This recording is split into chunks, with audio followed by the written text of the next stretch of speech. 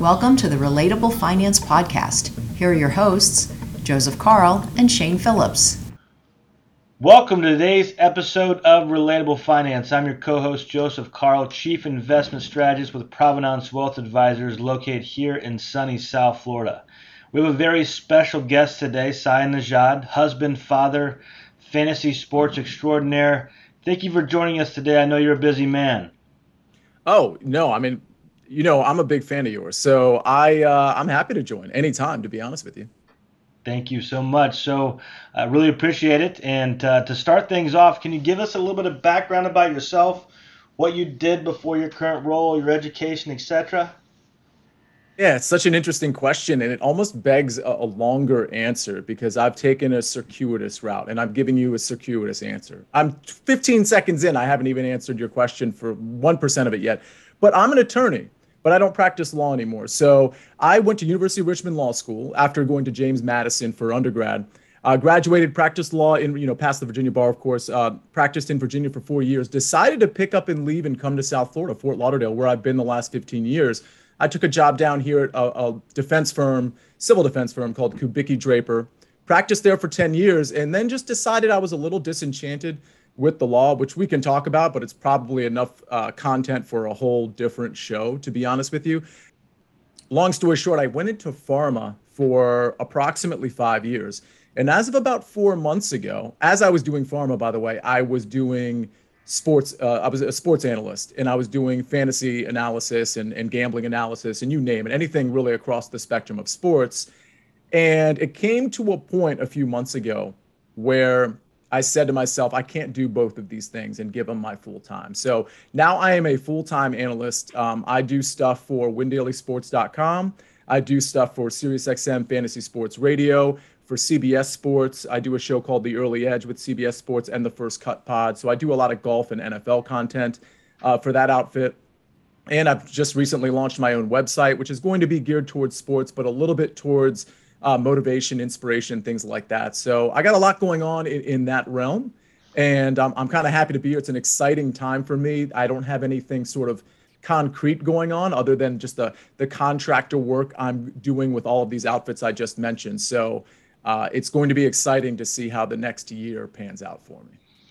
Well, that's just a fantastic and exciting story. And just some additional background, I first met Saya at an LA Fitness about 10 years ago. We were both in the basketball court trying to get in some pickup games. We'd see each other from time to time, and then we started to see each other around downtown Fort Lauderdale, ran into each other, and he told me about his Twitter handle. And lo and behold, he was into doing fantasy sports. So I'm a big sports guy.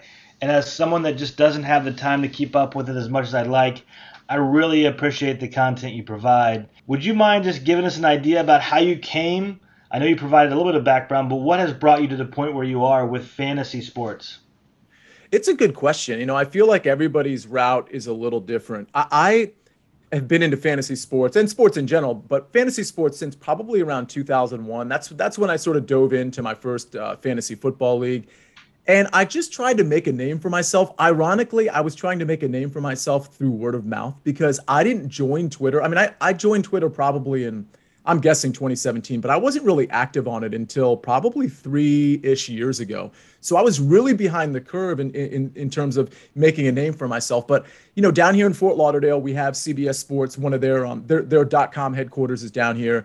I just managed to kind of meet enough people actually through practicing law. I met some people and, tried to make a name for myself, built something out on Twitter, probably in around 2018. And started, not putting picks out there necessarily, but just talking about fantasy sports. Win Daily Sports came calling.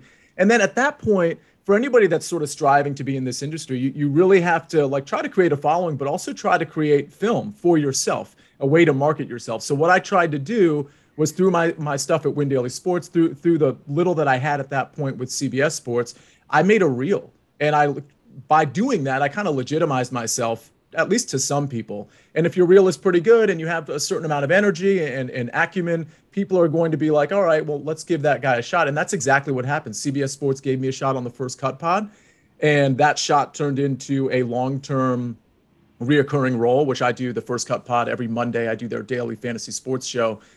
with Rick Gehman and Greg Ducharme, who some people might know. And that developed into me doing Fantasy Football Today DFS, which is obviously a DFS football show for CBS Sports. So it's just one of those things. I just kind of got the ball rolling, even though I didn't have much of a following. And then I just tried to turn it into something. All it really takes, and I'm not trying to be like super inspirational or anything. I mean, that's not necessarily the question you asked, but if you're dedicated to it and you're enthusiastic about it, you're probably going to get somewhere, whether it's this industry or any other one. Well, and still, the incredible story continues. And you mentioned it a little bit there with the daily fantasy. We all know the stories about the fantasy football league where you have 10, 12 teams together and have a draft, etc. But something that we've seen a lot of growth here recently, especially with the legalization of gambling and from different states, etc., is the daily fantasy sports. In your opinion, how much has this grown? What sparked the growth, and what are the different ways you can participate in that?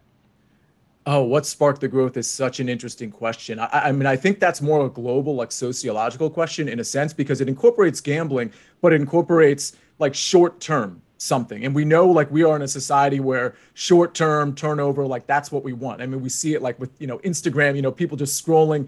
People want just like the immediate satisfaction. They don't necessarily want to wait for the payoff of a year-long fantasy league. Now, some people still love that, and I do too. But I think daily fantasy has really captured people because they know they don't have to have a long-term investment in it. They can play it for a week, they can play it for a day, they can play it the entire year, and there's potentially some payoff there. I think with DraftKings or FanDuel specifically, I think people look at those contests and they see, oh my gosh, this big contest with 300,000 people, the winner gets $1 million. I think that's appetizing to people. Now, granted, you're not like people listening, you're not going to win those contests. Okay. There's 300,000 people and it's practically a lotto ticket. You probably have to enter like 150 lineups just to give yourself a shot. But the point is, that's just one tournament of many. There's a lot of reasons to play daily fantasy because it's just fun. You can have a $1 tournament lineup and be invested. And in golf in particular, for 4 days, it's a 4-day investment because of how long the tournament is. In football, an entire Sunday, you can have a $1, $3, or $10, whatever your taste is. But listen, with the marketing of daily fantasy, now it's been around for almost 10 years. I think it's just one of those things. And with gambling being legal at this point, we're almost up to 35 states where gambling is legal, and DraftKings is, legal in most states in terms of daily fantasy, but they have their sports books as well. FanDuel, Caesars, you name it, MGM. This is just one of those things, gambling has been sort of pervasive in our society, but it's kind of been under the radar because it's been illegal as of 5 years ago. 4 years ago, I think the Supreme Court had their decision just basically saying it's up to the states to legalize gambling. But the long and short of it is, people have always been gambling, and now it's center stage, so people are more free to do it. People are more free to do daily fantasy sports, and I don't think this is going anywhere. I think daily fantasy sports is here to stay. I agree. It just continues to grow. I mean, I'm originally from Ohio, and they just recently legalized gambling in Ohio, and all of my buddies up there are just going crazy over it. So it's incredible just how much that thing can grow in a short period of time. But in some ways, playing fantasy sports is similar to investing. To really be successful, you have to be able to try and predict what's going to happen, be right, and do it before everyone catches up and the odds adjust. So what are some approaches that you take to making decisions, and does that process differ depending on the sport? Oh, I liken it to conventional investing quite a bit. I mean, I really do. It's not the same necessarily, but I think the process is the same. And what I mean by that is, that there's so much information that's available. I think the key, first of all, you're right. You want to be on the front end of everything. You want to catch the team before everybody realizes they're hot, and you want to catch the player in daily fantasy before everybody realizes they're hot. And that, when I say everybody, I'm talking about the sports books too. Like, the sports books might set a line for a game, and the line doesn't make any sense because they haven't made the proper adjustment. But the long and short of it is, there's a lot of information out there. Whether you're talking about investing in the stock market, or whether you're talking about investing in daily fantasy or in the betting market, and you have to decide what information is good and what information is bad. I can tell you, I do the Fantasy Football Today DFS show. I do a multiple DFS golf shows. there's a lot of information out there, and a lot of it is complete garbage. And the thing is, the people that are feeding you the garbage, they don't realize it's garbage. So it's not like their intent is bad. They just love stats so much. They love whatever the stat may be, and they say to themselves, oh, I have this wonderful looking stat, I want to advertise it to the world. Then groupthink happens, and then people latch onto it. And I'm not saying all the stats are bad, but you have to kind of know what actually matters and what doesn't. And I think that's the same in the investing world. So my process is, especially this year, I got really good at NFL props. I bet across the board, whether it's golf or the NFL, DFS, you name it. And the NFL prop market has been really good to me because I've kind of learned through the years to focus on what I think is important. And then you'll see other, opinions where they incorporate statistics and measurables that just aren't that important. So my process is filter out the junk. And when you do this for a long enough time, you kind of know what the junk is. And again, I'm not trying to discredit all the people out there that have these awesome statistics and awesome metrics, but some of them truly don't matter. And some of them are noise. Some of them are distractions. So if you can just focus on what actually matters, what actually moves the needle, then the process becomes much more simplified. Now, you're still at the mercy of the game itself and just strange things that happen. I mean, we just saw the NFC and AFC championship games, and from an officiating standpoint, there was a lot of strange things that happened. And I'm being nice when I use the word strange, but the truth is, especially in the NFL prop market, you can kind of filter out that a lot of that officiating nonsense, because that usually impacts like against the spread, like the number, the total, more so than it does the NFL prop market. And then in the golf market, you don't have to worry about officials, right? Because it's just the golfer and whether he plays well or not. So filter out the noise. Get your process down, trust in your process. And if your process sucks, then you got to learn to modify your process. I mean, don't be stubborn, right? That's another thing that's really important. Great advice. There is an overwhelming amount of information, not only on your end, but in the investment world as well. It's hard to know what's legit and what's not. And it's really the skill that develops over time, being able to sort between the two. But what sources do you use to rely on to make your decisions? Do you have access to a bunch of free information? Do you have any subscriptions? That's a great question. So, yeah, I have some subscriptions, but I truly think a lot of the information out there across all the sports is free for the most part. There are some, the only subscription services I like to pay for, and I really, off the top of my head, there might be only literally a couple for the NFL. And those are more just like they do a good job summarizing a lot of information. And so I can kind of go there for a macro look and then go to other places like free sites to go for the micro look. So maybe I want the summary first before I dive into the the finer points, the finer statistics. So I honestly think you can do this. There's so many free, frankly, there's a lot of outfits out there that are putting out content that is free, that is content that is normally paid. And I think they have a business model behind that, of course. And who knows what it is ultimately in terms of how they're going to monetize themselves. But there's so much free content out there that I honestly don't think you really need to pay for much unless you're looking for, like, for example, I do work for WinDailySports.com.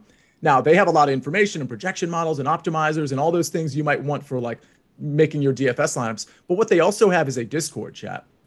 By the way, it's not just Win Daily Sports. All outfits that are paid outfits have like what's called a Discord channel or a Slack channel. And for those of you that don't know what that is, it's glorified instant messenger, like AOL instant messenger. Like think of that. Like you go into this chat room, you have experts in the chat room or people who work for the company, and you just have a back and forth with them. So I think when you pay for subscription services, sometimes their tools are really good, but the other thing that's really good about them is all their writers, all their experts, they dive into these chats and they answer your questions. So when you're trying to make a lineup, for example, or you're trying to consider a bet, you can bounce certain things. You don't in the chat, you don't say, hey, do you like this team -3? It's more like, well, why do you like this team? Tell me some of the factors that you considered. So those Discord chats where you can kind of get one-on-one, I think that's sort of worth the price of admission when it comes to those paid sites. But as far as the statistics themselves, that's pretty much free. Very helpful. Thank you. I know I'm sure a lot of people ask that question. As interest grows in this space, which it's certainly going to continue to grow as legalization goes throughout the country, but have you seen this get harder and harder, and do you think it will continue to get harder and harder as more and more interest grows? Yes. It's okay. First of all, against the sports book, if you're talking about betting, and I know there's two different things here, right? If you're talking about betting, you're always going against the house, and that's not necessarily going to get harder. Like the books are always going to be pretty sharp with their lines for the most part. So when it comes to daily fantasy, it's gotten harder. I liken it to poker. So I'm a poker player. I played in the World Series of Poker. I've only played in it once. I played in the main event. I actually cashed. This was back in 2018. Wow. Yeah, really exciting. I got to day four, probably played ultimately like 34, 35 hours straight of poker, and then ended up getting knocked out. Pocket fives versus ace king. And the guy, a professional player from the Netherlands, ended up knocking me out. King in the window, I lost. But the point is, back in the day when poker got really popular on ESPN, I don't know if you remember Chris Moneymaker. I don't know how much of a Okay, so that's when poker got really popular, and there was an influx of players like myself who were like, oh man, I love poker. I think I'm good at it. Everybody thinks they're good at fantasy. Everybody thinks they're good at poker, and I was one of those guys. And the move back then was to slow play, right? If you found yourself or thought of yourself as a really good poker player, you'd be like, oh, I'm going to slow play this hand and I'm going to pounce on it. Well, the game's evolved where slow playing doesn't really work anymore because of how, like, professional players, they're so aggressive. They're just going to make you, they're going to find out whatever they need to find out early in the process. They're going to force your hand in a lot of ways. They're not even going to let you catch the card to get you to slow play. So that evolution led to poker getting a lot harder. And it's the same with DFS, with people understanding how to win in daily DraftKings, FanDuel, whatever it is. They understand how to win. They understand it's not necessarily about the best players. Sometimes it's about ownership and taking the lower owned guy, which if you do that, now you have ownership leverage and you can kind of advance past the field. People have optimizers now where they literally just put in a couple metrics and they push a button, and this optimizer will spit out 10 lineups, 150 lineups, one lineup, but it'll give an optimized lineup. Now, optimizers are not bulletproof, obviously, so you can still hand build and beat those optimizers. But the long and short of it is it's gotten really sophisticated. So now, when you go into DFS, you kind of have to think, okay, I know what they're doing now. How can I counter this move? And it's always going to be like that. Any game, any industry, it's always going to evolve. The players are always going to get better. There's still going to be some bad players, but in general, it's always going to get better. And you have to be one step ahead. That's a great story. I remember a freshman year of college is when Chris Moneymaker debuted, and poker was all the rage for quite some time. Mm-hmm. Let's switch gears for a moment and talk about Live Golf. So I've been waiting by the phone, still have not heard anything from Live Golf about my invitation. They must not have my contact information. But for our listeners who may not be aware, can you give an explanation of what Live is and how they're competing with the PGA and what it means for golf? Yeah, the last question is interesting in terms of what it means for golf. But yeah, so Live basically is a new golf league, and we've only had really one golf league, at least as it pertains to American players. Obviously, there's the European Tour, there's the smaller tours like the Corn Ferry Tour that are kind of feeder into both the European and the PGA Tour. But Live decided, hey, this is like Saudi-backed money, as most people know. And they decided, well, we want to create our own golf league for whatever reason. Some people think it's sports washing. Some people think it's just people that are rich and bored that just want to have something to watch. I don't know. And I kind of, it's not that I don't care, but I don't really want to speculate on that because to me, it doesn't really matter. What matters is a new golf league has been formed and there was some legal action. And with my legal background, I certainly had some takes on that. I was on various outlets talking about just the implications of the PGA Tour not allowing people to play Live and the PGA Tour. And that got a little messy for a while. But the long and short of it is, if you're playing on Live, you can't play on the PGA Tour. At least that's what the PGA Tour ultimately decided. And they had rules and regulations that kind of laid that out before Live was even created. So the point is, we have two leagues, and the question is, how long is Live going to be able to compete? Now, to Live's credit, they keep pulling some superstars out of the PGA Tour to the Live Tour.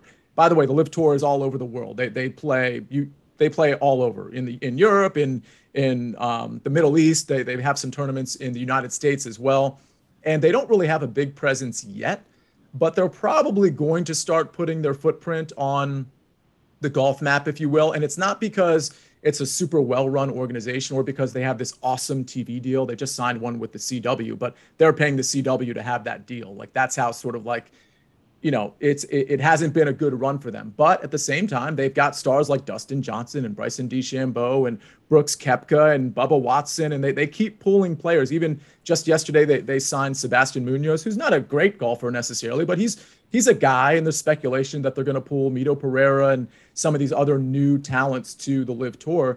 So we'll see how sustainable it is. The reality is they're paying these guys because the Saudi fund is basically unlimited from a monetary standpoint. They get to pay these guys pretty much whatever these guys want. We're talking about the type of money that some of these guys won't win in their entire career in the PGA Tour. And that's not because the PGA Tour is cheap necessarily. It's just because this Saudi fund has a ton of money. So what it means long term, I don't think it's as dire for the PGA Tour as people originally thought. I never thought it was dire for the PGA Tour, but you know how we live in an overreaction society and we have to be extreme with our takes.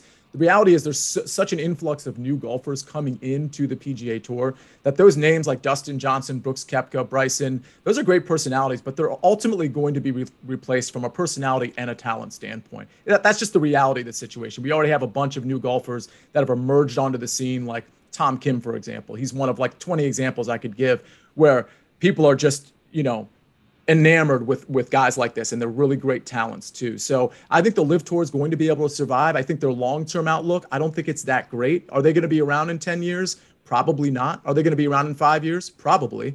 But I think the PGA Tour is just fine. Great take. Thank you for the context.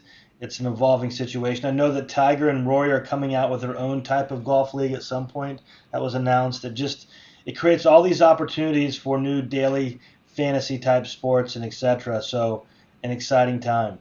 No, absolutely. No, you're right. In fact, there's daily fantasy for Live now, and it's interesting because in those tournaments, one thing we have, and some of this is noise and some of it isn't, but one thing we have with the PGA Tour is we have shot link data. So when we're breaking down, and you might know this already, but when we're breaking down golf tournaments, we can see the strokes gain metrics and things of that nature, both in the tournament and before the tournament. And that's pretty helpful. I think some of those stats are noisy and some of them are very helpful. So it's just one of those things. You got to filter out the bad and internalize the good. But with Live, we don't really have shot link yet. So it's really just like you can play Live DFS. They have DraftKings for, I think they have FanDuel. They have DraftKings for it. And it's one of those things where, you kind of go on your hunches and what you see on TV or YouTube or wherever they're broadcasting it. But yeah, there's going to be daily fantasy for that as well. Awesome. And to that point, how much is the strategy different between the PGA Tour and Live, or are we there yet? Good question. I mean, I think one thing that is really understated when it comes to golf, like we're so bent, which is almost like a golf pun, bent grass. We're so bent on, looking at stats and metrics that I think just watching golf tells you a lot. So I think when it comes to betting it or playing daily fantasy, if you're able to actually watch Live and just see who's firing at the pins, who's firing at the fairway, who's a pretty good putter. I mean, all these courses are different, but I think you can glean a lot from just watching golf. I mean, some of my best betting moments preceded DFS, in terms of winning money from a gambling standpoint in golf. So yeah, I think we're going to see shot link data ultimately with those guys. I think we're going to see the metrics, but I think there's plenty of room to be successful at it just by watching it.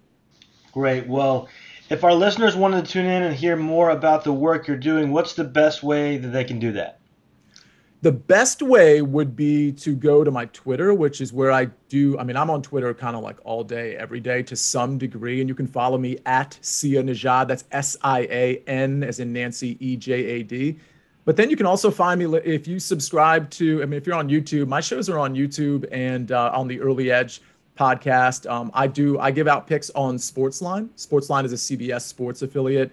It's an app. It's a website. I'm on windailysports.com. I'm always in their Discord. I'm doing free shows on YouTube all the time.